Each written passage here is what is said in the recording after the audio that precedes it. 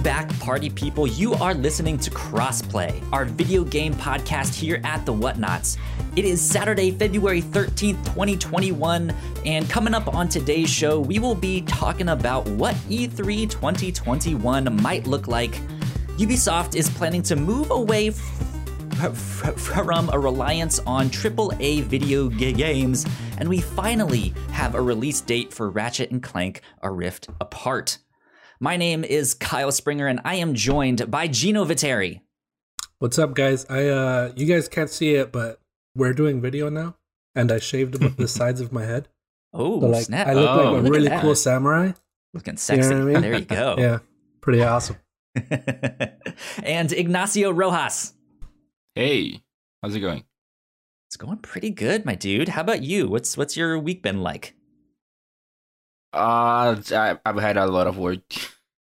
A lot of work. Was school starting back up or something? No, school starts, I think, second week of March.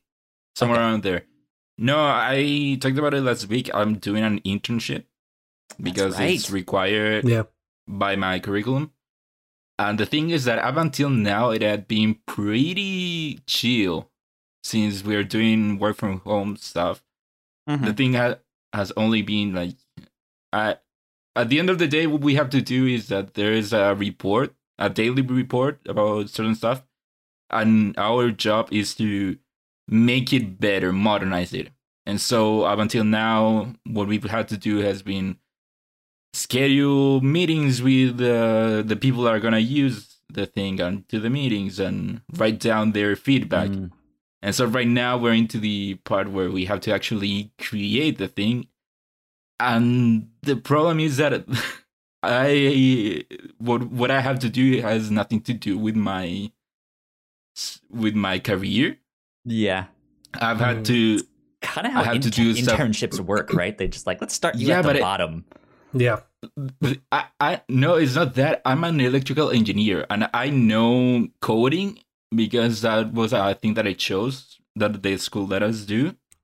But I've had to learn a new language of coding. I've had to learn how to use databases and Microsoft Power BI and stuff like that. And that's something that's not a part of what my career is. That's something that a computer engineer would do. And so that's been the stressful part of what I've had to do because I don't know what I'm doing. I feel you on that. I've had to do stuff for work that's like, hey, we need some help with this thing. Can you help? And I'm just like, yeah, sure, it's fine.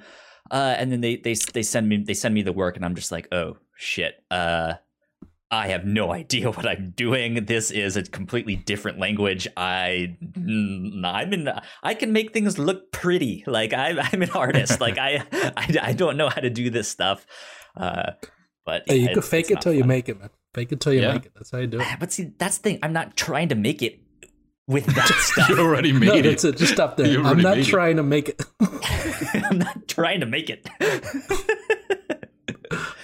Gino, this past week, you were on 2 interviews with us here. Yeah. So you did one with me and Joe Mirabello. Yes. We got to interview him. He was the developer of 3 out of 10. What was that like? It was awesome. I definitely learned a lot from him. If you haven't listened to it, go check it out because it was super interesting to get his take on everything, being directly from the developer itself. It's cool to get an understanding of that whole industry, and the fact that it was like an hour before we started the interview that I found out that he worked on Kingdoms of Amalur, which is one of my favorite games ever. Yeah, that was so cool, and I wish we could have asked him more about it, but maybe one day. Yeah. Maybe one day, indeed. Yeah. That story for sure is interesting. Yeah. It's a whole can of worms. We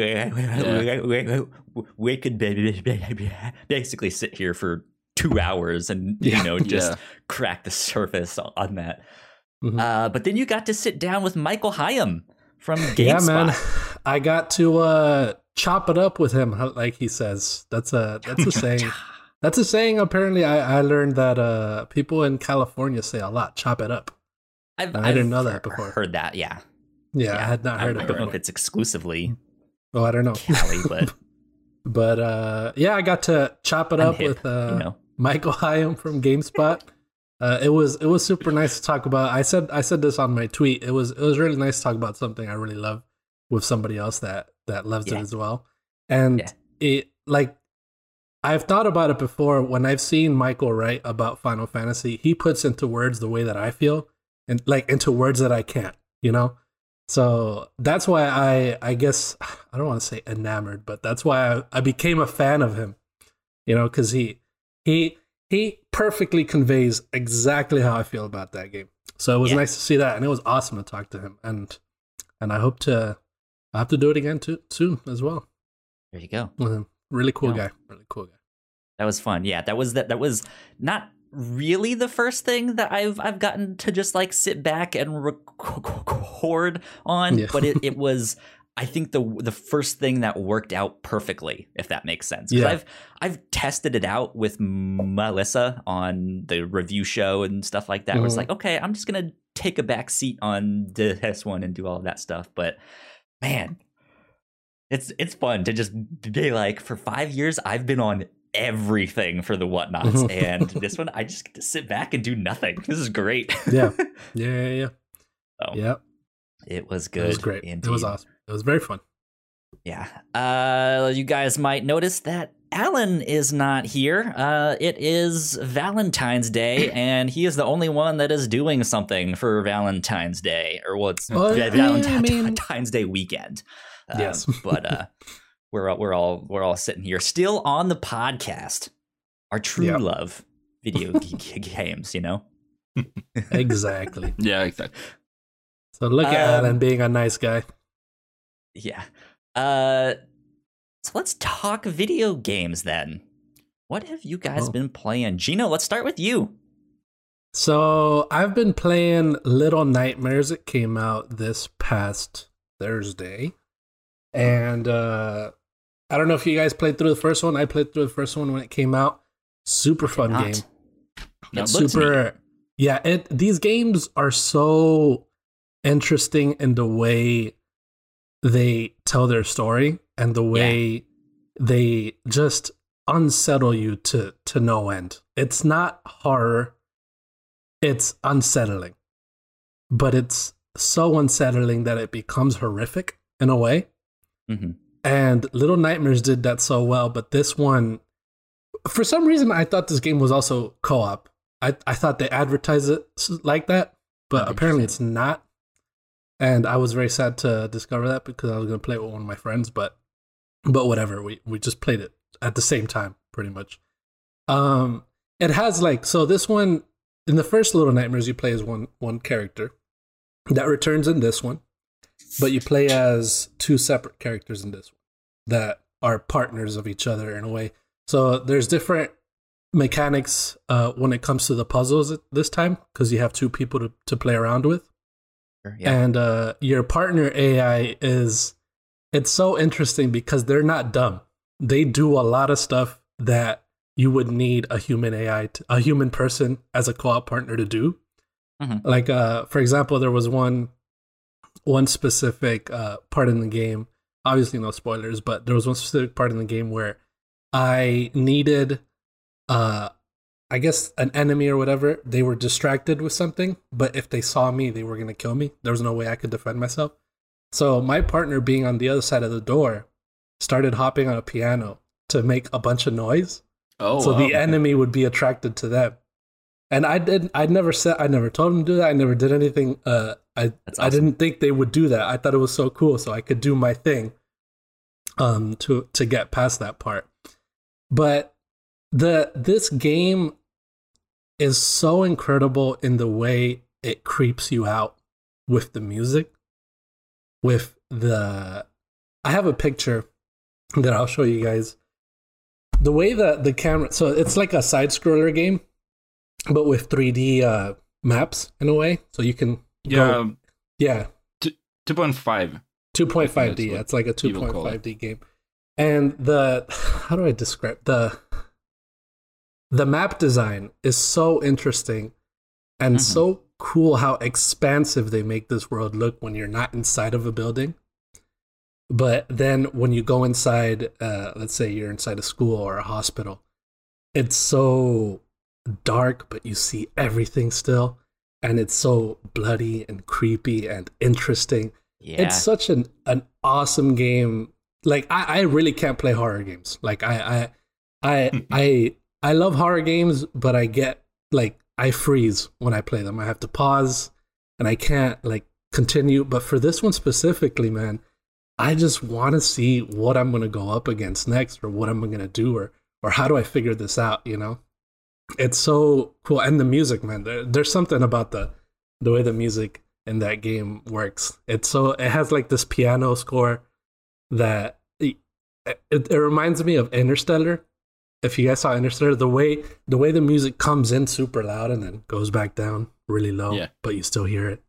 And it has that in the game, throughout the game in certain parts. And then there's other parts where it's absolute silence and it's just darkness. And you have your little flashlight on that you have to use for certain monsters or whatever they're called. Yeah. But I've played through the first 2 levels. I don't know how long it is. I think it's like 4 hours long. And that's not bad at all.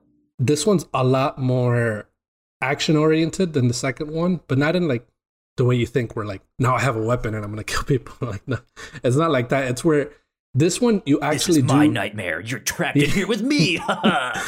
And this one you actually like, you actually do pick up stuff to defend yourself, but only when it's necessary to do so. So in the first part of the game, you're being chased by a guy with a shotgun. And then you are running away from him because you obviously can't defend yourself with that. So you're hiding, you're running away until you get to until you get to a small shed where you have where you find another shotgun. And your characters are like miniature people compared to everyone here. I think everyone's a giant, or either you're small. I don't know which one it is. Maybe a mix of both. So you and your partner get this shotgun. And then the way you pick it up, like the both of you pick it up together because it's so big, and then you shoot the heck out of that. Like the way you shoot them, it's so freaking satisfying that you just ran through this whole level running away from this guy, and then eventually you get that last weapon there at the end and just shoot him right in the face and blow his head out, and then you keep going, and that's it. It's like, it's so intense. It's such a good. You guys definitely gotta play this. You gotta try this game. The thing with Little Nightmares has always for me been a game that you would see if you scroll through the PlayStation Store. Mm-hmm. You just scroll there and you would see, oh, Little Nightmares is there. I never knew that a lot of people actually like that game. Yeah. It's pretty well received. I know a lot of people compare it to Playdead's games like Inside and Limbo. Yeah. It's like that same style and that same creepiness. Yeah, that's why I chose it in my fantasy draft, because I was confident this game was going to do well, because the first one was so incredible. So this one, obviously they made a second one because of that one, the success of that one. Yeah. So, and they've done so much better with this one too. I got to watch Khalif from Spawn on Me stream it some. So I saw the first like 2 hours, maybe. Yeah. First ish. And yeah, it looks beautiful. It looks great. So yeah, the other side of that is that watching it doesn't feel as intense as playing it. That's really one of those things where you need to be in control, and then you really feel it. Because also it uses the DualSense, and the way it vibrates and stuff like that, it uses that. So that's awesome. It's really cool. Nice. But yeah, I think Kyle should play it. You should, Kyle. You definitely should. I've been interested in the first one. I've like had it on my list of like, I missed that one and I need to go back and play that one. Like, because that is like the level of horror game that I can do, right? Whereas stuff like Resident Evil? I'm just like, no, thank you. I don't like this stuff, man. Those are different. They are different. You also don't need to play the first one. Yeah, not that you thought of it like that, but you don't need to play the first one. Play the second one too. Okay, so, good to know.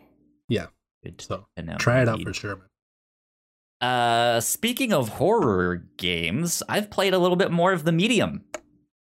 Oh, are you How's that? enjoying it more now? A little bit, actually. I got to a point in the story that I was like, ooh, okay, this is interesting. I like this. And yeah, from what the kind of funny crew said on the X cast, it was get to the wheelchair moment.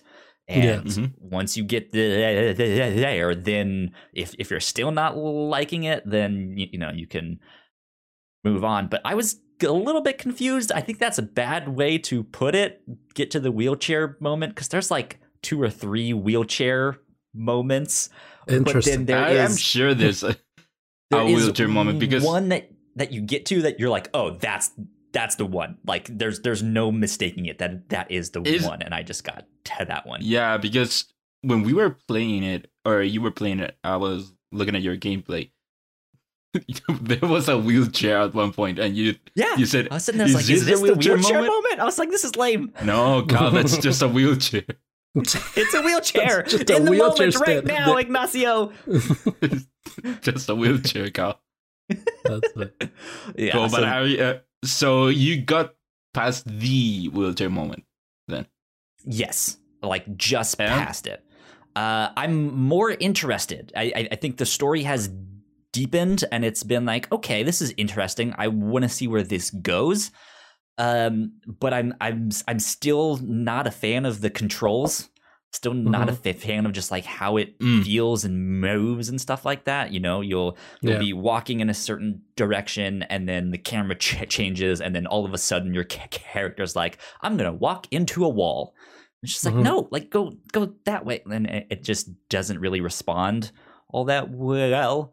So it's just tank controls are super weird for that game. Yeah, it's interesting that they brought controls like that back. Like it works for that specific style of horror, and I think they do it well. It's just I feel like it's more so a symptom of that style. Like it's not that the developers don't know how to make a character that like walks around well, or it feels good to move, but they had to make something within these certain bounds, right? And it's like, here's what we did with that. It's just like, well, not for me, but the tank movement from the game it's clearly meant to heighten in a way the horror aspect of it, because you have in a certain way a reduced movement, which but then with the horror elements will add to the, I don't know, you are weaker or underprepared for this situation in a way. And I think a game, for example, like the Resident Evil games, for the most part, they did it well, but still it can get in the way of enjoyment and in the way of the gameplay sometimes. And I think that while it can work, I don't think it's a good call all the time to use it for horror. Agreed. There was one moment specifically, actually, it was the spot like right where we stopped in that stream, and there's this monster chasing you, and it changes to like you're running at the camera for a little bit there, and it feels like Prince of Persia 2, The Warrior Within, when you're running from the Dahaka. But then it eventually changes, so the camera's behind you, but it gets to a scene where the monster that you thought was behind you is now in front of you again. And I kept getting to that spot, and it was like, hit this certain button to defend yourself and do this certain attack. And I was like, okay, I am hitting that button and nothing is happening. And I don't have the energy to like do the attack. And I don't think at that point in the game you're really supposed to. I'm not sure. Maybe there is a spot where you can get some, but I like got stuck on that. I was like, I'm literally hitting this button. Why? Come on, do something. And I just ended up finding out that if I just went a little bit to one side, you could dodge them. was just like, Oh, There you go. okay, well, there you go. That's what I had to do. I spent like 10 minutes trying to figure out how to attack this guy when all I could do was just run around him. yeah. So, It is interesting to me that you're sticking with it, because I don't think that last time you were that high into it. I thought that you were might have I'm stopped. really not. Yeah. Yeah, it's just there's also not much else that's out right now, so just like I'll Sure. stick with this. So Yeah. Sure. Yeah, I fell off of it. It wasn't too great to me. yeah. Last but not least, I've been playing Spider-Man from 2018. I've been replaying that with my girlfriend. Oh, Are are you playing the remastered version? Then? Remastered, yes. I've been playing that on the PlayStation 5. We just wrapped it up. We just beat the game and the DLC on that, so we're about to hop back into Miles Morales next. Nice. After that, and I'm excited for that. So Still good? there you go. It's still wonderful. It's still a great game. It's Nice. Spider-Man 2018 is so good. Yeah, it is. It's so much fun to play. Yeah, it really is. But that's it. That's all I've been playing. So, Ignacio, what about you? Well, I've been playing a game that I said last week I was looking forward to, which is Super Mario 3D World. Specifically, of course, the port on the Switch. I haven't been playing it on the Wii. I have a question before you get started. Go for it. Is this one going to be eligible for our Game of the Year discussions at the end? Oh, that's a good question, because Mario 3D World isn't just Mario 3D World. It also includes the expansion Bowser's Fury. Yeah. Mm-hmm. Which is so Bowser's Fury isn't actually the part of the game, and I don't know if I would call it an expansion. I would call it more of a separate thing, because Bowser's Fury is basically, it's when you start the game, you have the option of playing in 3D World or Bowser's Fury, and Bowser's Fury is you are in this open field, let's call it. I would say probably more open than the levels of Odyssey. Mm-hmm. You have all these different sections that you go through. It's basically, it gives me a lot of Super Mario Sunshine vibes, in that there's sand everywhere, and it has more of a tropical vibe, or not necessarily tropical, but beach vibe. But you have all these different places on the map that you can go to, and there are these lighthouses that you go. And so each area you have to, it's kind of like if each area were a more open version of a level of 3D World, where you have to get to the lighthouse so that you get the shine, which then, if you get a certain amount of shines, you start expanding the whole place. It's different from 3D World, but it still uses the controls of 3D World, and it still uses the power-ups of 3D World. But it isn't 3D World. Mm-hmm. Okay. So probably not eligible. So it's just like its own game.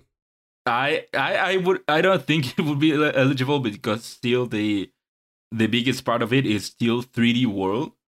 Mm-hmm. But it's 3D World, and as a bonus, they gave you this, what I will call maybe a proof of concept for maybe something else, but still using the same controls and maybe the same engine as 3D World. I gotcha. But it isn't 3D World. That's the thing. It is separate from it. 3D World, I had never played it before. It's a game that I have been wanting to play for a long time, but because, of course, it was stuck in a failing and doomed console, I never got to play it. And so now I'm playing it, and having played 3D Land for the 3DS, it really feels like a 3D Land game, or feels like a 3D Land game, but for a console, if that makes sense. It's bigger, it's wider, it's more polished, it's visually better, but still at its core, it's the same idea. It's a cross between a 2D Mario game and a 3D Mario game. It's a 2D Mario game, but in 3D, basically. I gotcha. And more than that, I don't know what else can I say. I'm still in the first world, and still it is the same fun that you would find on a new Super Mario Brothers game, for example. And then going more into what Bowser's Fury is, the story in it is that you somehow get sent to this, like I said, like a beach setting, like this open area beach place, and there you find that everything is covered in goo, similar to Mario Sunshine. Again, it gives me a lot of Sunshine vibes. And you find there Bowser Jr. Bowser Jr. tells you, "Hey, my dad has gone crazy. He's consumed by this goo, and he's giant now. And so, please help me, and let's clean away all of this goo." And by that, we again go to the lighthouses. We get shines from it, and the shines power the lighthouses. Once you get, at least for the first time, if you get 5 shines, you can unlock the this whole temple. Okay. Which is connected to this other mechanic of the game where randomly it seems like Bowser will wake up and basically the whole tone of the thing will change. Like it's all sunny, but now it's all dark. There is this, instead of the regular music, it's more of a heavy metal music. Like the Zelda Blood Moon thing, right? Mm-hmm. Where like every so often it just is like, uh-oh, shit, like bad stuff is about to happen. And then Bowser starts raining in some meteors. He sometimes will shoot fire at you. The enemies will now become different. For example, the piranha plants will now become darker piranha plants, for example. Mm-hmm. And so I think that's a cool mechanic. And then if you get the 5 shines, you can unlock these, like, I'll describe it as a cat shrine, in a way to put it. And if you go there, you become this giant Mario Cat Super Saiyan Kaiju. And you have a Kaiju battle with Bowser. Basically. That's kind of neat, though. Yeah, it sounds cool. It is cool. It is pretty cool. And then if you beat him, it will just unlock a new area of the place. Which, again, it's still all one whole area, but goo will be cleaned from this one part, so now you'll be able to explore more of the level. Yeah. But then Bowser is not dead, he'll still come back. And that's where I'm at with Bowser's Fury. I'm imagining like a new 3D Mario game where that is one of the mechanics where you can like turn into like a giant kaiju Yoshi or something, but then to just like be stomping around in like Mario worlds and stuff with that and just being like and the actual cool thing about it is that it feels kaiju because you're still in the same level. It is still the same. It's not like the thing gets all flat. You still get to stomp into all the places that you've been to, but you're giant now. But you're a giant cat Super Saiyan. That's awesome. Yeah. Nintendo's so weird with their stuff. It's like, okay, Nintendo what is so if weird. Mario, but he's a cat? A giant cat. The weird thing about 3D World is that they go so hard on him. What if Mario were a cat? So that Cat Mario is such a big part of it. And also when you beat a level as Cat Mario, instead of the regular wahoo, whatever, you say meow. Oh my god. It's so weird. Mario meowing. Yeah, it's so weird. But yeah, that's wild. Pretty much it. It's the fun that you will expect from a Mario game. I gotcha. Mm-hmm. Cool. Good stuff. Let's get on to one last shout out that I want to give. Other than that, since I have my new PC, I've been trying to play more PC games. And so what I did was I got... Yeah, good. I don't know if this has Minesweeper. But no, I got the Game Pass Ultimate, and I wanted to give it a shout out because it was such a good deal where it was 1 month of Game Pass Ultimate for less than $1, and they gave me 2 extra months for free. Yeah, they do that a lot. Oh yeah. Oh yeah. So good. And so I just wanted to give it a shout out that's a good deal for those of you that haven't gotten it. Indeed, you guys can go play the Medium or all the Yakuza games or something. Yeah. There's all sorts of good stuff on there. Doom Eternal, which I have been playing for a bit. Cool.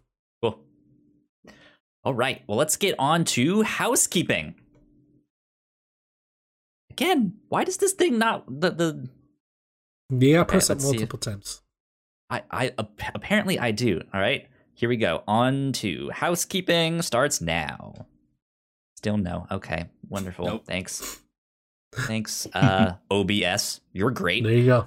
We're just gonna act like it happened and move right along. If you guys did not know, we have multiple podcasts here at the Whatnots.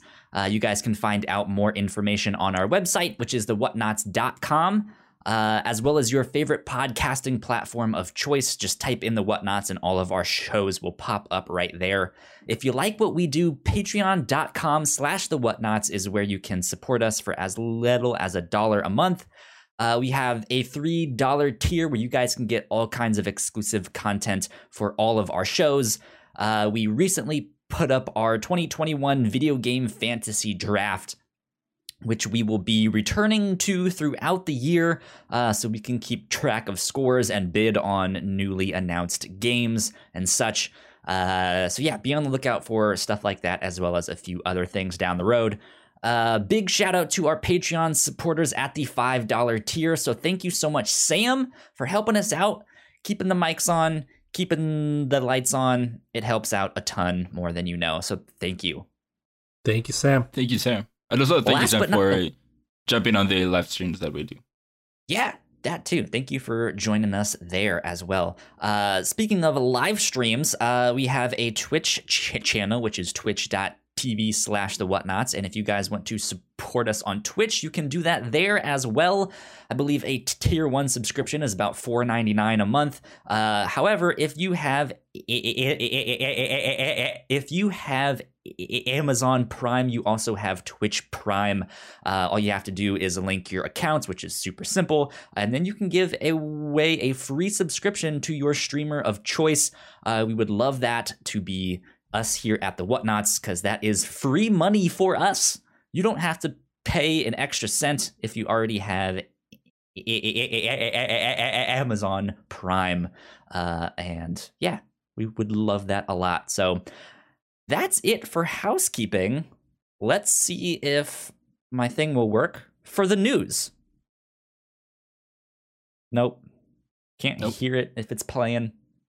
I don't even think it's like coming up on this thing. You know what? Let's see. Oh, you know what? There it is. Oh. Fuck me.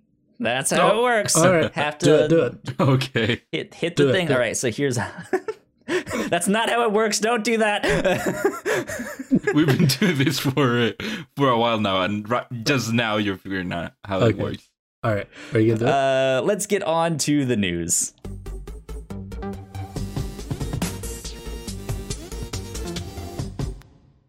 All right. Number 1, my friends. E3 2021 reportedly going all digital in June. More details obviously coming soon. This is from Andy Robinson over at Video Games Chronicle. According to E3 2021 pitch documents sent to games publishers and seen by VGC, the ESA has now outlined its proposals for this year's event, which would see 3 days of live stream coverage held during the previously announced dates of June 15 through 17. The ESA's intention is to hold multiple 2-hour keynote sessions from games partners, an award show, a June 14 preview night, and other smaller streams from game publishers, influencers, and media partners. The broadcast event would be supplemented by media previews the week before, as well as demos released on consumer platforms according to the ESA's proposal. However, the E3 2021 plans still require the approval of ESA's membership, which is made up of the industry's biggest games companies and who have significant influence over the direction of the show. Ignacio, are you excited for this? I'm excited if it does indeed end up happening, because I think that this is the best way for E3 to still happen. I do think that we need a way to, I don't know, focus our attention on game announcements as opposed to how it went last year, where everyone did their own thing. And at a certain point, it just became, it's so much that I stopped caring about the announcements. Like, that's true, yeah. So many announcements, I didn't pay attention to them. So I still want want E3 to still be a thing. I don't want it to die, to go away. And I think that the ESA is trying to keep it alive for right now. Yeah. And I think that, again, this is a good way to do it. You would have keynotes, which is nice, Game Awards, which is something that we've started to see more and more places doing. And I think that E3 is a fitting place to do a Game Awards show. And I think that you didn't really hear, but the ESA is also planning on somehow live streaming or streaming game demos for people, or providing the way for developers to stream games to people in the press. Cool. Which I think it is a good way to circumvent the fact that we aren't able, or they aren't able to join and show them the game itself. Another thing I want to bring up is that we also Jeff Keighley shared this, and someone asked him if he was still going to do the Summer Games Showcase, which he is, and he also said that he's going to make it a tighter show. Rather than have it throughout the entire summer, he wants to have it through, I think, two or 3 weeks. Bro. Yeah. So, but tighter is the word he used. I'm sorry to tell you. So, but what does that mean? Summer Game Fest wasn't really much. It was at most a glorified Google Calendar, and yes, Jeff did have, I think, announcements in 3 instances. But other than that, it wasn't much. So I don't know how much tighter you can make it. I think he means tighter in terms of time frame. Like we said, like it lasted the whole summer last year. Yeah. It happened on what felt like multiple months, right? Whereas if we can condense that into like, hey, here's a 2-week period where all of that stuff happens, that's great. And I think the same thing goes for E3. That's ultimately what E3 is. It's this umbrella where all these announcements happen. Like, you know, you might get a Ubisoft thing, you might get a Sony thing, you might get some, but it's just this like branding for the time in which these announcements come out. Yeah. But unless he gets people on board with Summer Game Fest, there's he can say that Summer Game Fest is gonna last a week, a month, and still it wouldn't have made a difference last year, because again, at most, it was a glorified Google Calendar. No, out of all of the events that we saw last year throughout all the months, all of the summer months, I don't know, a couple maybe said that they, or mentioned Summer Game Fest, but still, I don't feel that Summer Game Fest had any influence on them. So Jeff Keighley coming out and saying, hey, Summer Game Fest will be only in the month of June, I don't know if that will have any impact on what we will actually see, unless he can bring people together and say, hey, we are going to do this under the Summer Game Fest umbrella. Unless he can have people be on board, I don't know if that will be any different. I think you have to keep in mind that last year was the first year he did that, and it was after he left the E3 stuff. So what he worked with what he could do, and I think he made something neat. He's on the right idea, he's just not there yet. And I think E3 is also in the same boat of like, they're working towards it, but they're not there yet. Yeah, and the thing is also, if there's anybody that can get people on board, it is Jeff Keighley. So you have to think about Summer Games Fest as a complement to E3 as well. It's not that he's taking announcements away from E3 or anything, but he might be as an event itself. Summer Games Fest can add on to the announcements we see at E3. Aside from that, I would like to see E3 come back in some form. I have that sadness of not having been able to ever go to an E3, and now me too. Thinking that I never will. So that's unfortunate, but I would still like to see the spirit of it, which is what Jeff Keighley tried to do last year. He tried to keep that spirit of E3. That's what he said when he announced the Summer Games Fest was happening. He wanted to keep that sort of that excitement that we get around the summer about new games announcements and stuff like that. Mm-hmm. So obviously he just like the Game Awards, he refines every year with what he does. So that'll be exciting to see what happens this year. Yeah. We'll see if it even happens, because like you said, it is still up to the ESA to approve this measure. Mm-hmm. And the one thing that's playing against them that we didn't put here, I don't think, that it is still gonna be very expensive to have games on E3 this year. Like here it says that it is a 6-figure sum. Jeez. And from what I've heard, it isn't a low 6-figure, it's a high 6-figure. And so how many people will actually be on board on paying that much to be on E3 when we saw that anyone can put up anything at any time by themselves? Yeah, that's true. Now, will Ubisoft, will EA, will any of the console manufacturers be on board on that when they know that they can do it by themselves easily? Even Devolver Digital could do their own thing. Yeah, again, they'll have to lower their prices, I think, because I know it was these kind of prices when they were physical events. So if most of that money is going towards floor space and preparing some kind of like station or interactive thing, right? What are you paying for now except for here's my video? Right? And just to have the name E3 in there, and I don't know, have the E3 page redirect to you. That's what you're paying for, the E3 branding. But I don't know E3 who has is worth a 6-figure thing to get your video in there when Jeff Keighley is right down the street. It could work. It could work in Jeff's favor, but I don't know who has the money to pay it that wouldn't do it by themselves. Sure, yeah. All right, my friends, let's move on here. Number 2, 6 Days in Fallujah is back from the dead. It is set to release this year. This comes from Wesley Yinpool at Eurogamer. In April 2009, Iraq war game 6 Days in Fallujah was dropped by Konami due to all the negative feedback received. Quote, after seeing the reaction to the video game in the United States and hearing opinions sent through phone calls and email, we decided several days ago not to sell it, a Konami spokesperson said at the time.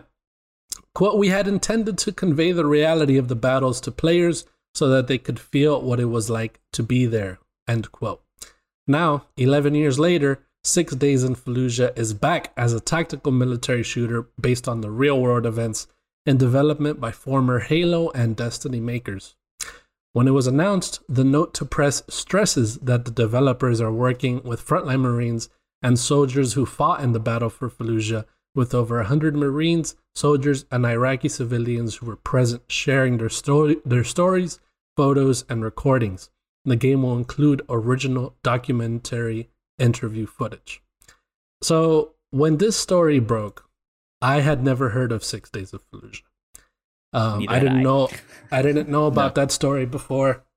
But now I did some research on it, and I had also never heard of the Battle of Fallujah either. So I will admit that. But this brought up a question for me that I want to ask you guys.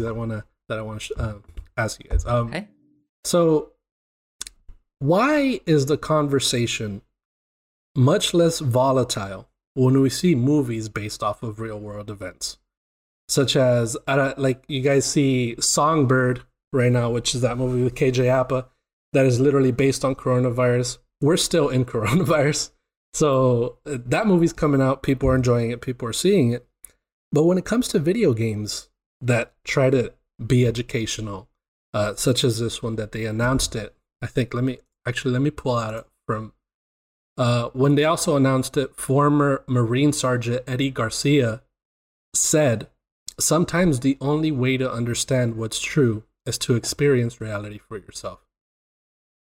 That's what he said. Okay. Oh no. Okay, that goes against why that should be coming out. But anyway, what I'm trying to say is, why, if these games are trying to show us these real world events, and not in a way to offend people or anything like that, but trying to educate people the way movies do. Mm-hmm. Why is the conversation around movies much less volatile than it is with video games? Do you guys think? What do you think, Kyle? I think for me, it's the interactiveness of it, right? Like, it's the same thing for horror games and horror movies. You can watch a horror movie and hide behind a pillow or something, right? So you don't actually see what's happening, and the plot continues without you. And so you can just skip that part. Whereas in a game, it won't continue unless you push forward on the controller or hit that button. Maybe minor spoilers here for The Last of Us Part 2, but there were some things that the characters were doing in that game that I did not want them to do. And just that story was driving you to, like, well, you still have to hit that button. You know, and it's just like, fuck, I don't want to do this. Don't do this. No. And like, I think that's a very different thing than just watching a movie. And I think it's also partly an investment too, right? Like, I can go rent a movie for $4 on Amazon, and if I don't like it, it's like, it's $4. But if I pay $60 or $70 for a video game and I don't like it, it's just like, God damn it, now I'm out $60. Yeah, the gears are turning in my head thinking about this whole thing, because I think about it as if, like, video games in the general population are probably to people that, like, not like us that keep up with all this stuff. But video games are targeted more towards children, generally to people, the way people think about it.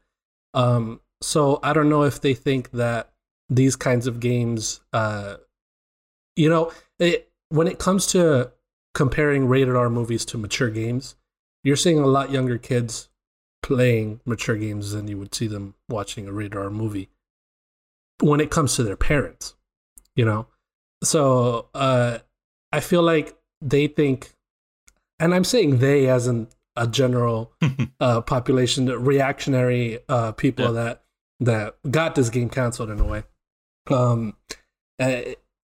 You could think that it influences children in a certain way that movies might not, Sure.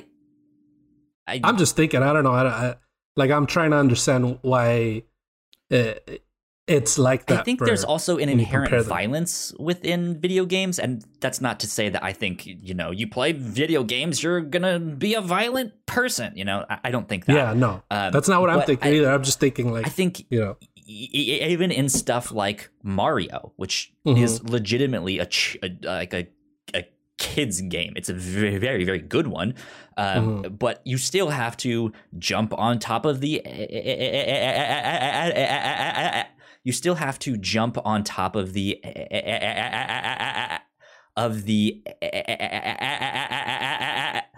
Excuse me, cannot speak.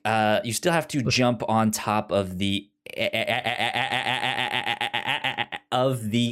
enemies, right? Yeah.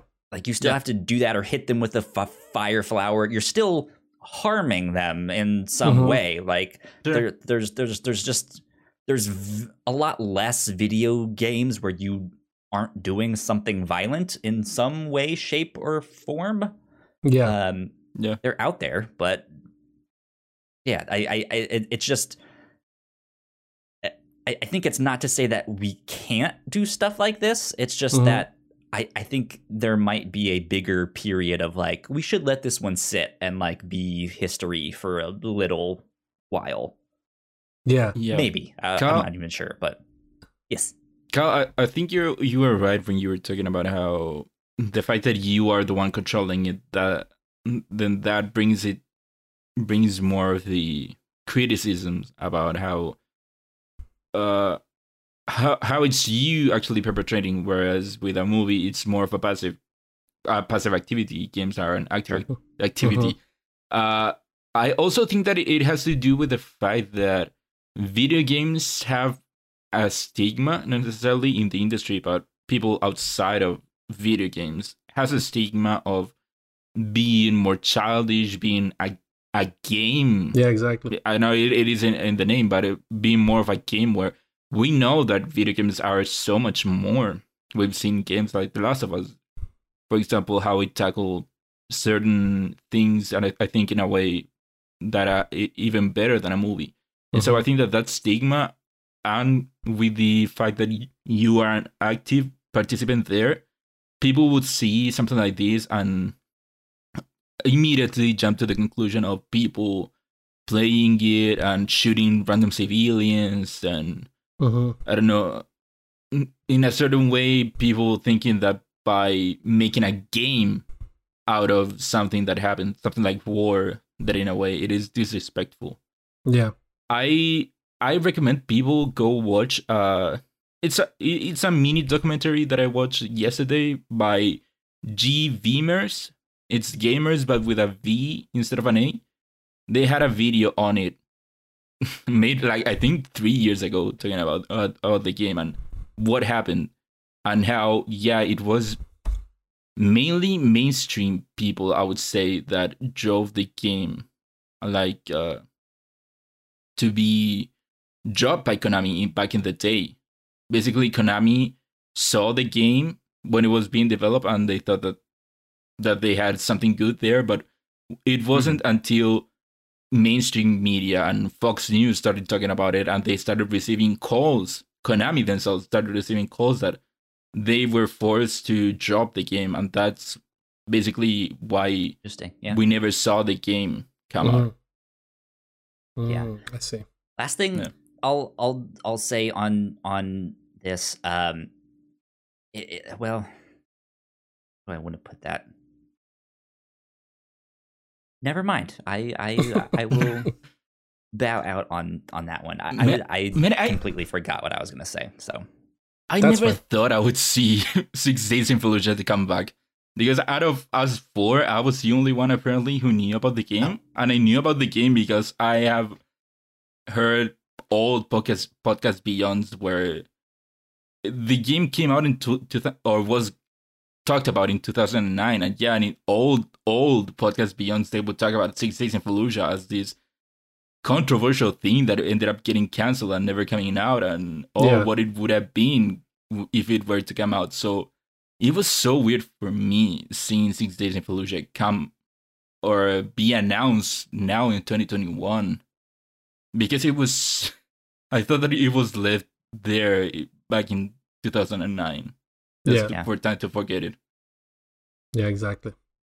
So I remembered what I was about to say. Okay. I, as an artist myself, I want art that does challenge people, right, and make them think, make them be uncomfortable, to experience new situations and stuff. And so I think art like this, especially video games, because it's such a good medium for it, can teach you stuff, right? Can take this real event that happened and put you in the shoes of those soldiers and make you feel disgusting, right? And like make you feel like ugh, I don't like what I just did there, right? Like it can challenge you and your perceptions on that event or something else. I think it's just extra tough when it is a real world event, right? The difference between this and The Last of Us 2 is that The Last of Us 2 characters are all made up, like they're fake, that never happened, right? And so it's much easier for me to get through that despite being uncomfortable with what's happening. Whereas if it is a real life event, it's just like, ooh, this is a little too close to home. Yeah. But still, sorry, Gina, you were going to say something? I just wanted to talk about that. The Last of Us specifically, that the interesting thing about these things is that we could think about when it comes to real life events is The Last of Us specifically, aside from being an incredible game, it also started a discussion outside of the game. Last of Us Part 2 specifically, a lot of people learned things when it came to the different topics that game tackled, because it's not just a zombie game, but this is a human game. You know, it's about people and what people would do in these kinds of circumstances. So to be able to play in the eyes of a soldier in those situations, it strikes a discussion amongst regular civilians like us. Now that we know, not physically know what it's like, but we understand what it's like, based off of seeing these things. And it's different because you are doing it interactively rather than just watching it. So it puts you in the shoes in a way that a movie can't. So you do learn more and you do feel more when it comes to that. Yeah. So it's all about games not being taken seriously as a medium as well. Yeah. When you think about it. And Kyle, I agree with you saying that I think that there is no topic that should be shied away from in things like movies and even video games. But I think that there are so many things here that are making people react the way that they're reacting. The fact that it was still something so recent, which was the Iraq War, which was still happening when the game came out or was talked about in 2009. The Iraq War was still going on, and even the Battle of Fallujah was not that many years before that. Whereas something like World War II or even the Vietnam War, it's something that's so far away from us now. And I think that that's one of the reasons. The other reason is that I know in the United States you have such a peculiar relationship with soldiers and with war. Yeah. And so one of the angles that I saw in the documentary, one of the things that was kept being brought up was, this is being disrespectful to the troops, like in a way glorifying all the things is disrespectful. And that was one of the other things that I think one of the reasons that it got flagged from one of the sides. Also, the Iraq War, I know that it wasn't a justified war, and so then that's why the other side doesn't want it to be portrayed in that. And so I think that there are so many things coming up here from both sides of the aisle that see it wrong from two different sides, that I think that's one of the reasons that it was so controversial in 2009. And I think that now in 2021, most of the reaction is coming from people that were covering games back then, or were aware of video games back then and were watching news, that they remember all of that going on and they are bringing all of that back to now. Yeah. Sure, yeah. Interesting. Good question, Gino. Yeah. I mean, we could put this in the news, because I don't really know much about the Iraq War and all that stuff. I'd just be like, yeah, it's a thing. Yeah, and no, I never heard of that battle, but here you go. I figured it was an interesting question to talk about. But yeah, let's move on to a story about games becoming even more realistic. Number 3. This comes from Epic Games. What is Epic Games MetaHuman? What is this? Okay. This comes from the site itself. Today, we revealed a first look at MetaHuman Creator, a new browser-based app that empowers game developers and creators of real-time 3D content to slash the time it takes to build digital humans from weeks or months to less than an hour, while maintaining the highest level of quality. MetaHuman Creator runs in the cloud via Unreal Engine pixel streaming, in addition to speeding up the complex process of digital human creation. It also enables teams of all shapes and sizes to more easily scale and make many types of characters to meet the demands of next-gen platforms and high-end virtual production. So here we have a quote from Vladimir Mastilovich, which is the VP Digital Humans Technology at Epic Games. He said, "Up until now, one of the most arduous tasks in 3D content creation has been constructing truly convincing digital humans. Even the most experienced artists require significant amounts of time, effort, and equipment just for one character. After decades of research and development, and thanks to bringing companies like 3Lateral, Cubic Motion, and Quixel into the Epic family, that barrier is being erased through Unreal Engine, and we're thrilled to introduce MetaHuman Creator." So, Kyle, you added this story here, so what do you think about all this? You guys know me. I'm a huge cyberpunk fan, of the genre, not the game specifically. Not the game. You have to mention not the game that. yet. I've played 20 hours, but I stopped because I'm going to wait till it's out on PlayStation 5. But I think this stuff is so fucking cool. It's wild how good these creations look, and the fact that it's basically just like the Nintendo Mii creator, but it's these lifelike looking humans that are fully rigged for animation and stuff is wild. VTubers just got a next level boost on all of that stuff because they could use this. It's fascinating, but it's also just scary at how realistic these things are. Holy moly. They had 2 or 3 videos of these, and it's available now for whoever to check out. So I know up on YouTube and stuff, there were people posting this is what I made in the thing. Yeah. Come I think check it out. it's still a beta.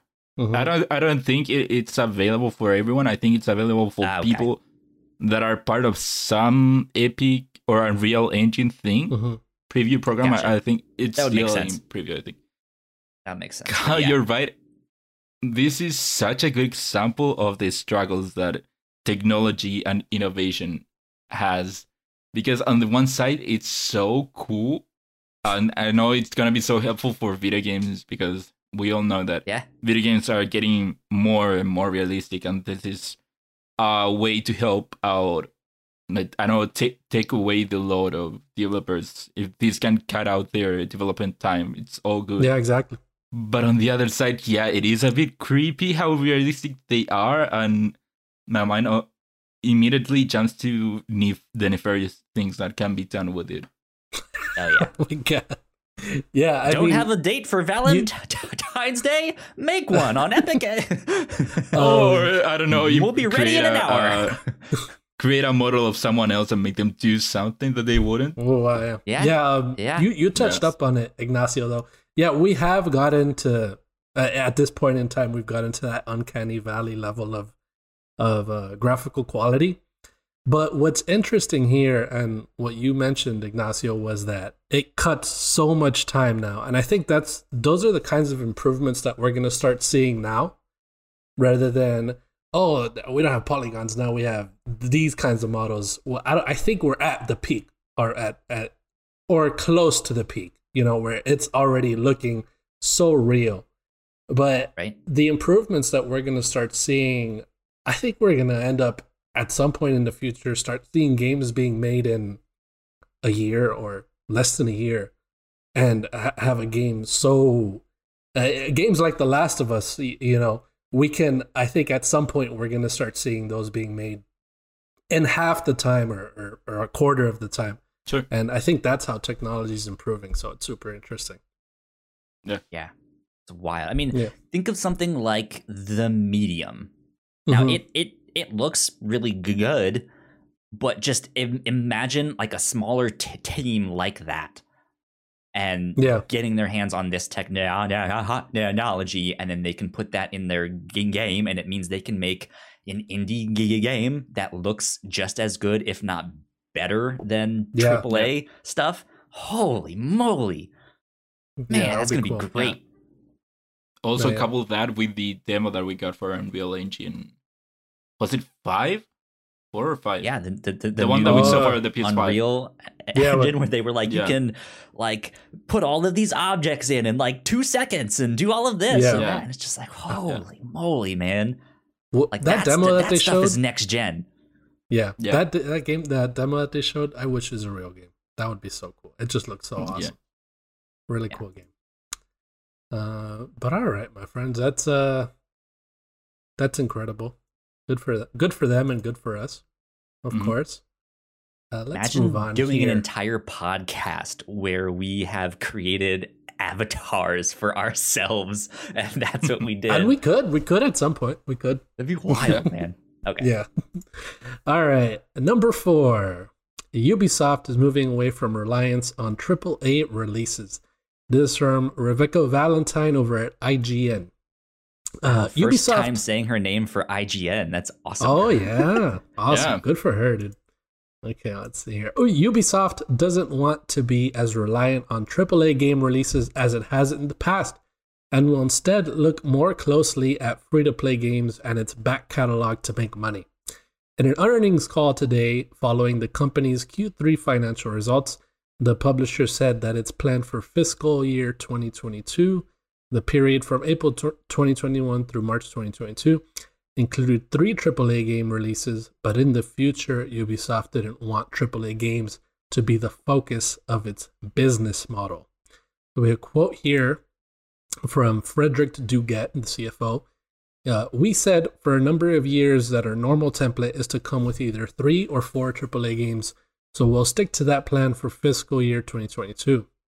But we see that we are progressively and continuously moving from a model that used to be only focused on AAA releases to a model where we have a combination of strong releases from AAA and strong back catalog dynamics, but also complementing our program of new releases with free-to-play and other premium experiences. So, what do you think about this? Ignacio! Oh! I'm more of a AAA gamer. I like AAA games. AAA gamer, huh? Okay. Yeah.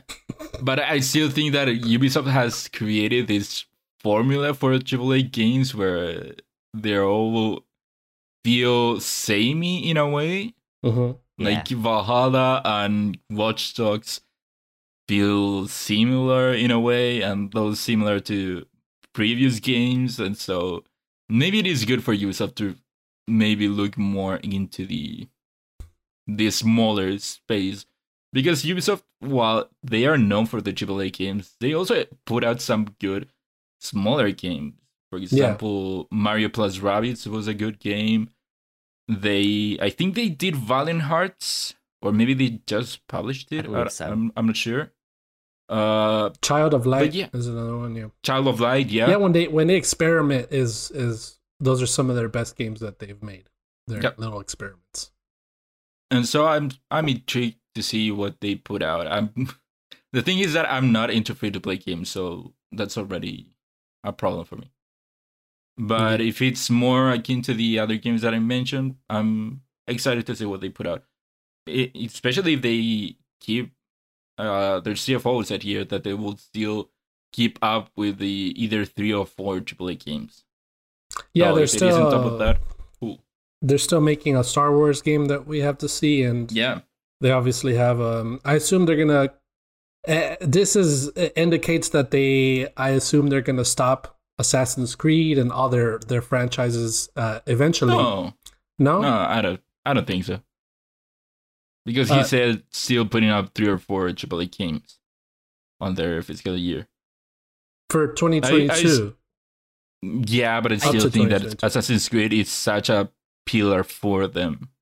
Yeah, that I don't see them dropping it anytime soon. New one has been like the most successful, so they're not gonna stop that stuff. But like, I think what we might see is, because Assassin's Creed was annualized at one point, I think they might slow that down so that maybe one year it's Assassin's Creed and Rainbow Six, right? And the next year it's Watch Dogs and Far Cry or Steep 3, right? You know, they might do some weird thing like that. But they did stop analyzing them at some point. Yeah. Right. But it might be a little bit longer before we get the new ones, right? Like it might be a 3-year cycle for those games. Who knows, right? I'm just saying, like, I don't think they're stopping them, but I think we also might see some of their franchises maybe pivot into like a smaller experience of just like, hey, how can we take Assassin's Creed and everyone's loving it, but how can we make that instead of a 120 something hour thing, how can we make that a 60 something, right? Like they might do something like that. Yeah, it seems like they might be, which is what I've said before. It seems like they're going to try to stick to quality over quantity now, rather than what they've been doing. So yeah, I hope they do that. But they also, I think, what is it here? They mentioned here they want to complement their new releases with free-to-play and other premium experiences. So does that mean that they're going to want to have their AAA releases, but support those in different ways, such as new modes or new multiplayer experiences with these games, such as, you know, they're going to have a Division 3 and support that for years and years, just like they've been doing with Division 2. So does this indicate that they also might have more live service games? Do you guys think? Maybe. I think so. Yeah. I know they're currently retooling, gosh, what was it called? Was their free-to-play Battle Royale? Hyperscape. It says here in the thing that there was not a single mention on the call about Hyperscape. Because, it's undergoing an overhaul. It didn't do so well. But yeah, I think, if they can come out with something like that and then focus on something like The Division that is a live service game, or put in more stuff like that in Rainbow Six and stuff, then I think they can kind of take it slower, and they don't necessarily need to be like, we have the new hot movie blockbuster. Yeah. Right. So I don't know. But it also makes me think of like the AA space of the stuff that will be perfect for the streaming services, right? For Game Pass or for Stadia or for something or their like own. That. Yeah, or they have their own or thing. They can make it their own. Yeah, but that would be interesting. And to be like, hey, we now have an exclusive for this streaming thing. We now have an exclusive for that streaming thing, and they just make like solid, like, hey, this is a good Ubisoft game, but it's not the next Assassin's Creed, you know? Yeah. Okay. Yeah, it's good to see these big companies trying to pivot and shift the way they work, so they don't get old, you know? But all right, let's move on here, my friends, to our final news story of the week. Number 5, Cyberpunk 2077 Studios hacked data has reportedly been sold. This is from John Porter at The Verge. Last Tuesday, CD Projekt Red disclosed it had been the victim of a ransomware attack in which hackers had collected certain data from the company. It posted a ransom note from the hackers in which they claimed to have access to source code from the studio's most popular games, as well as internal legal, HR, and financial documents. CD Projekt Red said it would not give in to the demands or negotiate with the hackers, even if that meant the stolen data would begin circulating online. Hackers have reportedly sold the game source code and other information. It is not known who purchased the data or how much it was sold for. So, okay, I do want to read the ransom note because I thought it was hilarious. Where is it? Okay. Where is it? It might not be in that thing. It's on their Twitter. Is it not in here? Is it on? Oh yeah, it is on their Twitter. Let me go to their Twitter real quick. Kyle, you like Cyberpunk, right? You mentioned that earlier. I'm a huge Cyberpunk fan. You know me. Yeah. Yeah. So, no, Kyle loves Cyberpunk. It's kind of wild to see that this happened. It sucks that this happened to them. These guys have been working their ass off trying to fix this game, and then this happens to them. Okay. Man, like these guys just cannot catch a break. Yeah, I have it right here. The ransom note that they got sent. So it's so read me unlock. It's called. Then we have Hello CD Project with exclamation points, like 20 exclamation points from each side of that. I'm reading it how it's word for word. Yeah, word for word. Your have been epically pwned. We have dumped full copies of the source codes from your Perforce server for Cyberpunk 2077, Witcher 3, Gwent, and the unreleased version of Witcher 3. We have also dumped all of your documents relating to accounting, administration, legal, HR, investor relations, and more. Also, we have encrypted all of your servers, but we understand that you can most likely recover from backups. If we will not come to an agreement, then your source codes will be sold or leaked online, and your documents will be sent to our contacts in gaming journalism. Your public image will go down to shitter even more, and people will see how you shitty your company functions. We'll see how you shitty your company functions. Investors will lose trust in your company, and the stock will dive even lower. You have 48 hours to contact us. So, bunch of nerds, dude. That's what bunch of nerds, man. It sucks that it happened to them, and I hope it doesn't come out the wrong way. But in a way, it was to be expected because you don't piss off nerds and don't get hacked eventually. I mean, I've heard some people be like, "Yeah, this shouldn't have happened," but maybe at the end of the day, they brought them on themselves. I don't know if that's the best way to put that. Yeah. It's still really like I don't wish this on them. I don't want this to happen to other companies and stuff like that. But man, this game is a mess, and they should have known. Like this,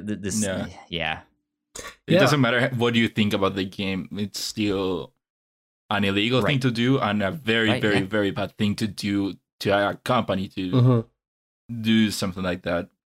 Basically take all their things hostage in a way. But it sounds bad, but it was maybe to be expected, because again, you don't piss off nerds without getting hacked. That's what we've seen in the past. Yeah. It's unfortunate. It's also mentioned in the ransom note that there's an unreleased version of Witcher 3, which I'm looking at the article right now. Apparently it's a ray-traced version.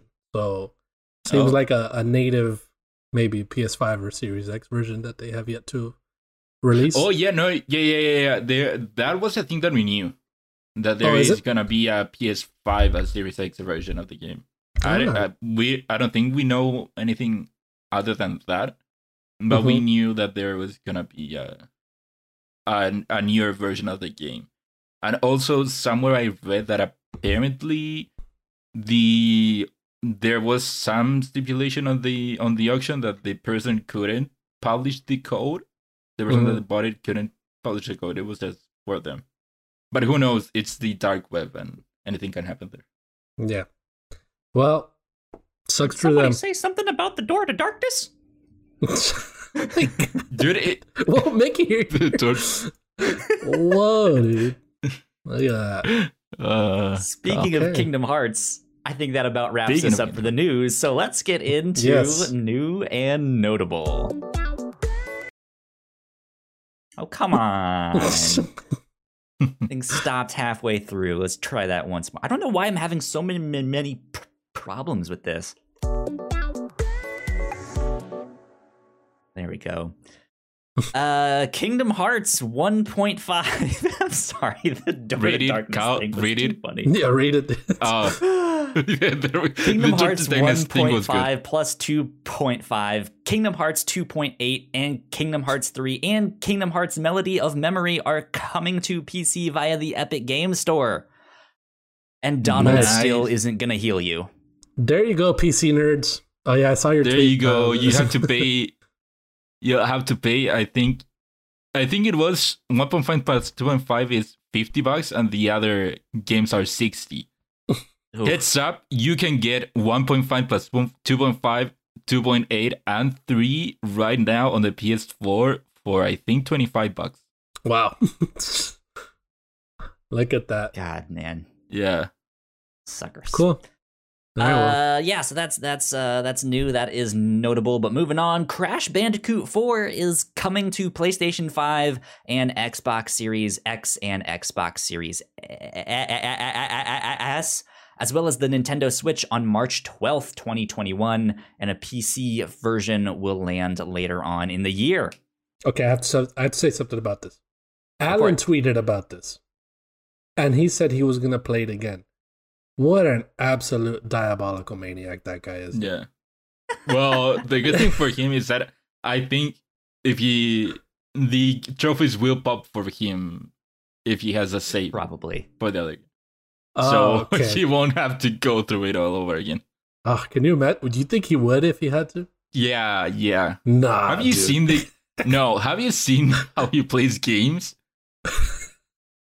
That man has an urge to complete games.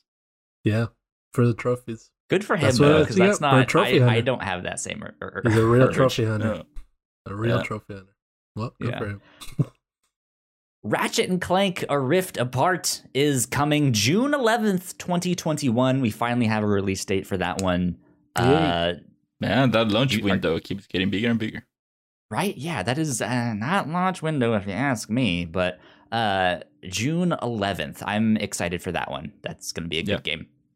Speaking of Ratchet and Clank, though, a Ratchet and Clank animated special entitled Ratchet and Clank: Life of Pi is now airing in Canada. This seemingly appeared out of nowhere and appears to be somewhat of a prequel to the upcoming game, or at least has similar themes. It just appeared and was just like, oh, we didn't even know anyone was working on this. Yeah, I didn't know about that. Never heard of it. Also, shout out to the name Life of Pi, because of course it's a parody of the movie Life of Pi, but this is a pie as in what you eat. Yeah. Instead of the movie, which is P.I., I think. Yeah. Exactly. Which is based on a book that I had to read in school that I didn't like, but cool. Man, read. What are you, a nerd? Yeah, right. This is awesome, though. I think this is going to be the second PS5 only game that we're going to be getting. I mean, or third. No, is it Returnal? Returnal? Or the Housemarque? The Housemarque Returnal's also in April, I think, right? But that's a PS5 exclusive. Yeah. So I think this would be, based off of what we know, this would be the third. Also, PS5. wasn't Kena supposed to come out in March? Yeah, I think that's also for PS4, though. Oh, I forgot about that one. Okay. I'm pretty sure Ken is also for PS4. Oh, well, I mean, we have Destruction All-Stars as well, which is native. Yeah, that's also... But yeah, it's exciting to get more just native PS5 games. Also, Godfall, I think. Oh, yeah. Okay.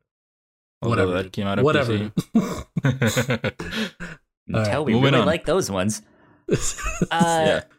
Next up, Borderlands 3 Director's Cut is coming March 18th as part of the Season 2 Pass. Season Pass 2. Season pass. Why did you read that Season 2 Pass?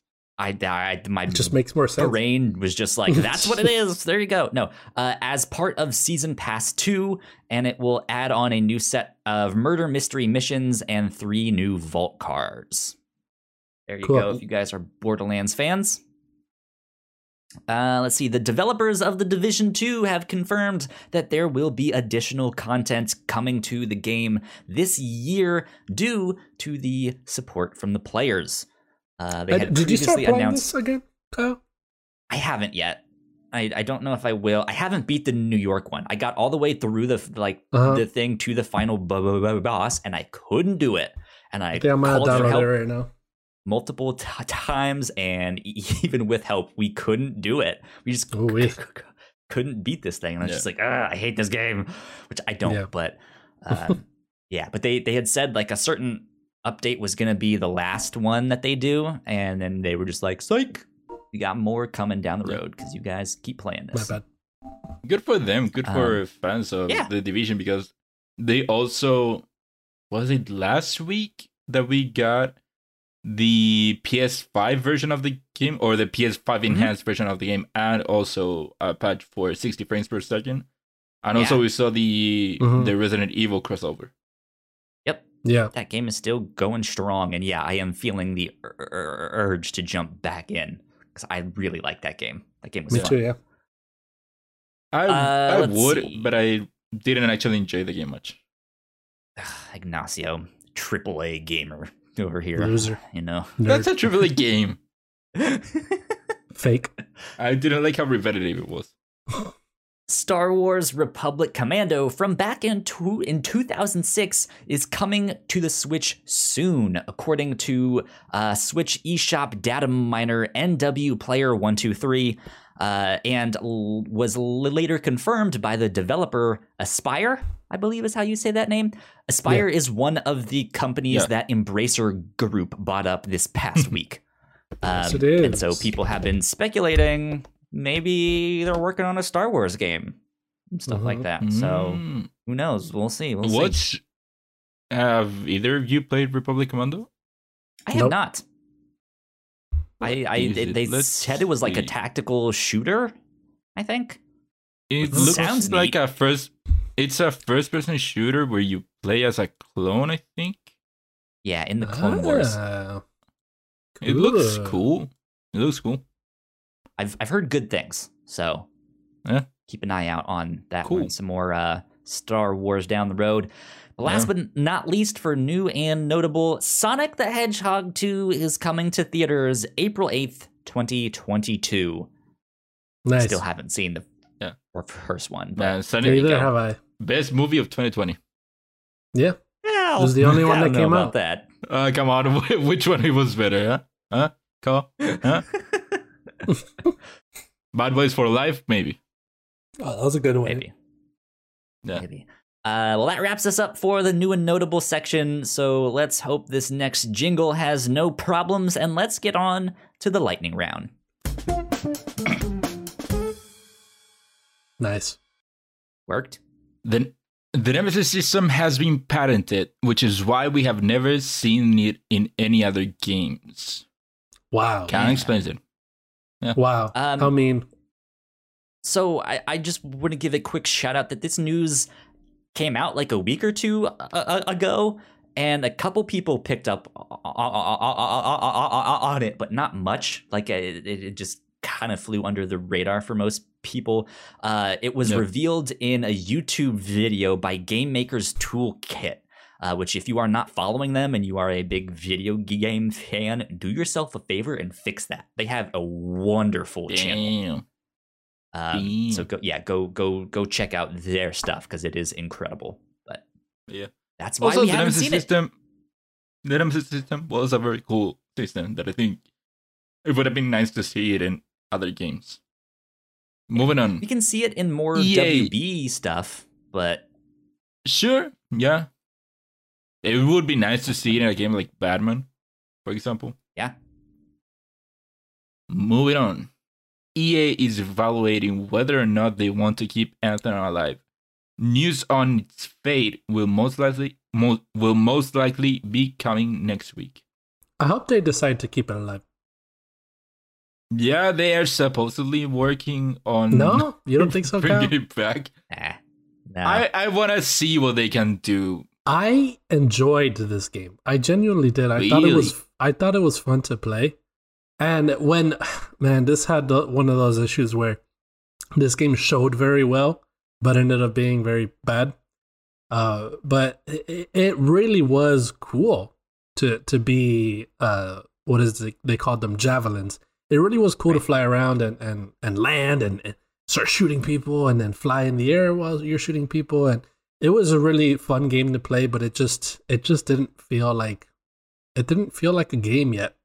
At that point when it was released, it didn't feel like it was. It felt like it was some sort of alpha to a game that where that is not ready at all at any point. So hopefully with everything they've been saying that they've been doing, because we have gotten updates on it, hopefully they do decide to stick to it. But also at the same time, it looks like they're just trying to copy Destiny, and you can't copy Destiny because Destiny is its own thing. So I hope they make a name for themselves in a way, but I guess we'll see. Hopefully they can make it a game now. Yeah. Next up, Sony has patented a back buttons attachment for the DualSense. This would be similar to the back buttons attachment that we saw for the DualShock 4, I think 2 years ago was when it came out. Cool for people that use it. I don't necessarily would find any use for it, but I know a lot of people, especially those who play first-person shooter, probably will find some use for it. Yep. Riot CEO and developer of League of Legends, Nicolo Loren, is being sued for sexual harassment and wrongful termination by former assistant Sharon O'Donnell. More lawsuits for Riot. More lawsuits indeed. Ubisoft is thinking about renaming Rainbow Six Quarantine. Says the game will arrive this year. They're thinking about it. That brings around to the topic of 6 Days of Fallujah again. Why does the game have to change its name when there's literally a movie based on coronavirus, dude? You can make a movie out of anything, but you mentioned a movie. I don't know if that people are receiving it well. Yeah, I mean, I don't know if people are receiving it well, but I don't know, because it's interesting. Like, it's to me, it's the name. Like, the name is just like, ooh, too soon, bro. Whereas, like, Songbird, I think you said was the name of the movie. I don't know what that means, but that doesn't necessarily scream coronavirus to me. Whereas contextualized in the year 2020 and 2021, Rainbow Six Quarantine is just like, ugh, maybe in bad taste. It's a fine name. Like any other year, it's just this, like, maybe not this year, you know? Look, I don't have a problem with quarantine. Maybe you guys don't have a problem with quarantine. I doubt anyone would, I don't know, have a real problem with it. But I think the thing with it is that I don't think anyone would get any bad reaction from the name quarantine. But it's one of those things where it's good, bad visuals, and because of that, people would have a bad reaction with it. So I think that while it wouldn't make logical sense to be really mad about the name quarantine, it doesn't matter. People will be against the name. Yeah. So it would be for the best for them to change it. I don't know why they haven't changed it yet, and they are still thinking about it. They're gonna change it to Rainbow Six, SARS-CoV-19 coronavirus pandemic. Exactly. Yeah. No. Next up, Pokemon Go developer creates Black Developers Initiative to fund and support games. Cool. Good for them. There you go. Oh. Yeah. Nice. Jamie Lee Curtis and Jack Black joined the Borderlands movie as Stannis and Claptrap, respectively. Nice. Man, so much talent keeps getting added into the movie. Yeah, it's just It's a pretty star-studded cast, Yeah, it is. What Kate Blanchett, I think, was also in the movie. Kate Blanchett is Lilith. The other guy whose name I'm blanking on is also in the movie. Eli Roth. Kevin Hart. Oh yeah, Kevin Hart also. Eli Roth is directing, giving off major Jumanji vibes in my eyes now, especially with Jack Black joining. And if they add The Rock as what's the big brick, they're gonna die. They gotta do it. Oh man, they gotta do it. Yeah. And finally, Game of Thrones, Bella Ramsey and Pedro Pascal cast as Ellie and Joel respectively in the upcoming HBO The Last of Us series. I wanted to put this in the news, but it's a good thing to end on. This is the last one, I think that's one. That's the news, and two, it's also movie or TV news. Yeah. I never seen Game of Thrones. I don't know anything about Bella Ramsey, but fuck yeah, Pedro Pascal is on the show. Yeah. Hell yeah. Yeah, both Game of Thrones from- co-stars as well. So We Bella went from Ramsey being a dad that maybe shouldn't be a dad in space to being a dad that maybe shouldn't be a dad in the zombie apocalypse. Another escort mission for Pedro. That's funny how he's created like him, man. this different kind of persona for him specifically. Now he's gonna be like the reluctant dad figure always now. But Ignacio, Bella Ramsey in Game of Thrones, she's like this badass little girl that rules over her own little kingdom, and like she puts men in their place, dude, and it's so cool. Good for her. So it's awesome to see. It's awesome to see how she's gonna portray Ellie. It's gonna be super fun. And I think Pedro can do something really good with the role of Joel. Yeah, and also it's nice to see a Chilean up there on the show. Yeah, it's and then we also get Oscar Isaac as Solid Snake. Was that ever confirmed? Yeah, was it confirmed? Or was it? I don't know if it's been confirmed because I don't know if they've actually like really like the. No, we know that the movie Metal is Gear coming Solid from. movie. Yeah, has been kind of in limbo for years. I think what it is the director said Oscar Isaac, wanted Oscar Isaac to be Snake. Yeah. Deadline, which is awesome. 2020 says Oscar Isaac to star as Solid Snake in Sony's Metal Gear Solid movie. There you freaking go, dude. And he's Guatemalan, right? He's Guatemalan, I think. So there you go. Two Latino kings, dude. Playing Good for them, man. Two of our most favorite characters. I think Pedro can do something really good with the role. Yeah, no, he's an incredible actor. So I'm excited to see what he does with Joel. Because I wonder, because Joel is more of he has like a southern accent, sort of. Mm-hmm. So I wonder if Pedro's gonna do that, or if he's gonna have his own. I kind of hope he doesn't. Yeah, I hope he doesn't either. He played a Texan in Kingsman 2. Oh, okay, yeah, and I think even in Wonder Woman, I feel like he kind of had more of an American accent than his Spanish one. Yeah, well, that's because he has lived there most of his life. Mm-hmm. Yeah. He left Chile pretty young. Okay, cool. Well, that's awesome. I was super excited to see who they casted as Joel and Ellie, and I'm happy with what they did. I'm happy with who they casted. Very interesting. Good stuff, man. Yeah. Good stuff indeed. Okay. Well, that about wraps us up for all the news that's fit to print in your ear holes. What are you guys excited for this next week? What's going on in your lives? Gino, let's start with you. Let's see here. What do we have? It is February 13th as of the time we're recording this. Tomorrow is Valentine's Day. I guess I'm excited for Valentine's Day. Gonna do something that day. I'm excited to go into Little Nightmares 2 some more. And I really want you to play this, Kyle. You gotta play this.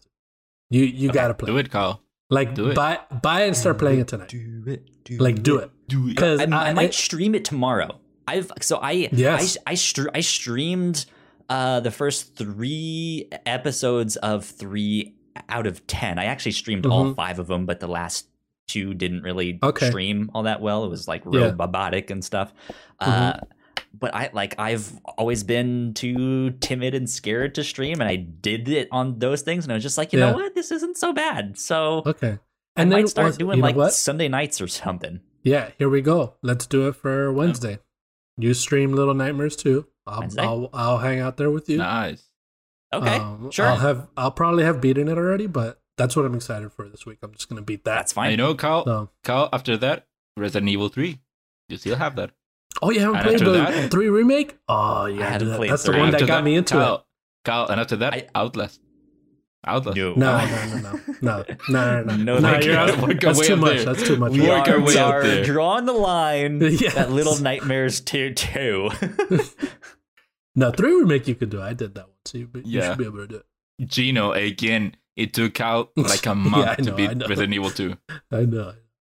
it. I took my time. Who knows how long it will take? There's zombies in the building, man. I had to make sure I got them all so they wouldn't come chasing me.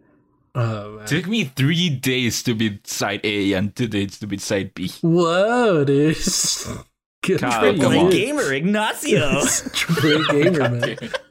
God damn. Ignacio, what are you excited for this week? Nothing. Wow. Whoa, he left the I don't have anything. Wow.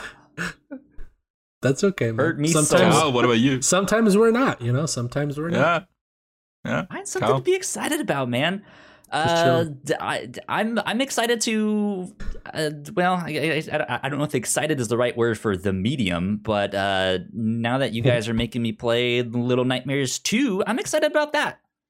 Yes, I think that should be fun. I'm excited. Good time. Definitely, that'll be on fun. Wednesday. And after that, Outlast 2. No. God, no. Nope. I haven't played the first one. Play Outlast 1 then. I don't want to play the first one. Do it, coward. Do it. I am a coward. So what? I'll own it. That's why I'm not playing it. Yeah, so go check us out on Twitch, twitch.tv/thewhatnots. On Wednesdays, we will be streaming video games there every Wednesday. Maybe some bonus streams every now and then. Who knows? I might hop on and do something, You never know. Yeah. But yeah, be on the lookout for all of that stuff. Go like, share, subscribe. You guys know the deal with all of that stuff. Sell your soul, tell a friend, tell a foe, do whatever you need to do to help spread Buy the word. Merch. Yeah, yes. Man, we have to some promote merch. that more. We have to promote that. Buy some merch. We have a store. You guys can go buy a shirt. I have one on right now, which you guys cannot see, but it has our logo on its shirt, and I think it looks nice. And I should have some more shirts up in the near future. I'm working on some. I don't know when they'll be done, but in the near future, there will be some more on there. You guys can find all of that stuff at thewhatnots.com/store. Mm-hmm. What else do I need to plug right now? Go leave a kind review if you guys like what we do here.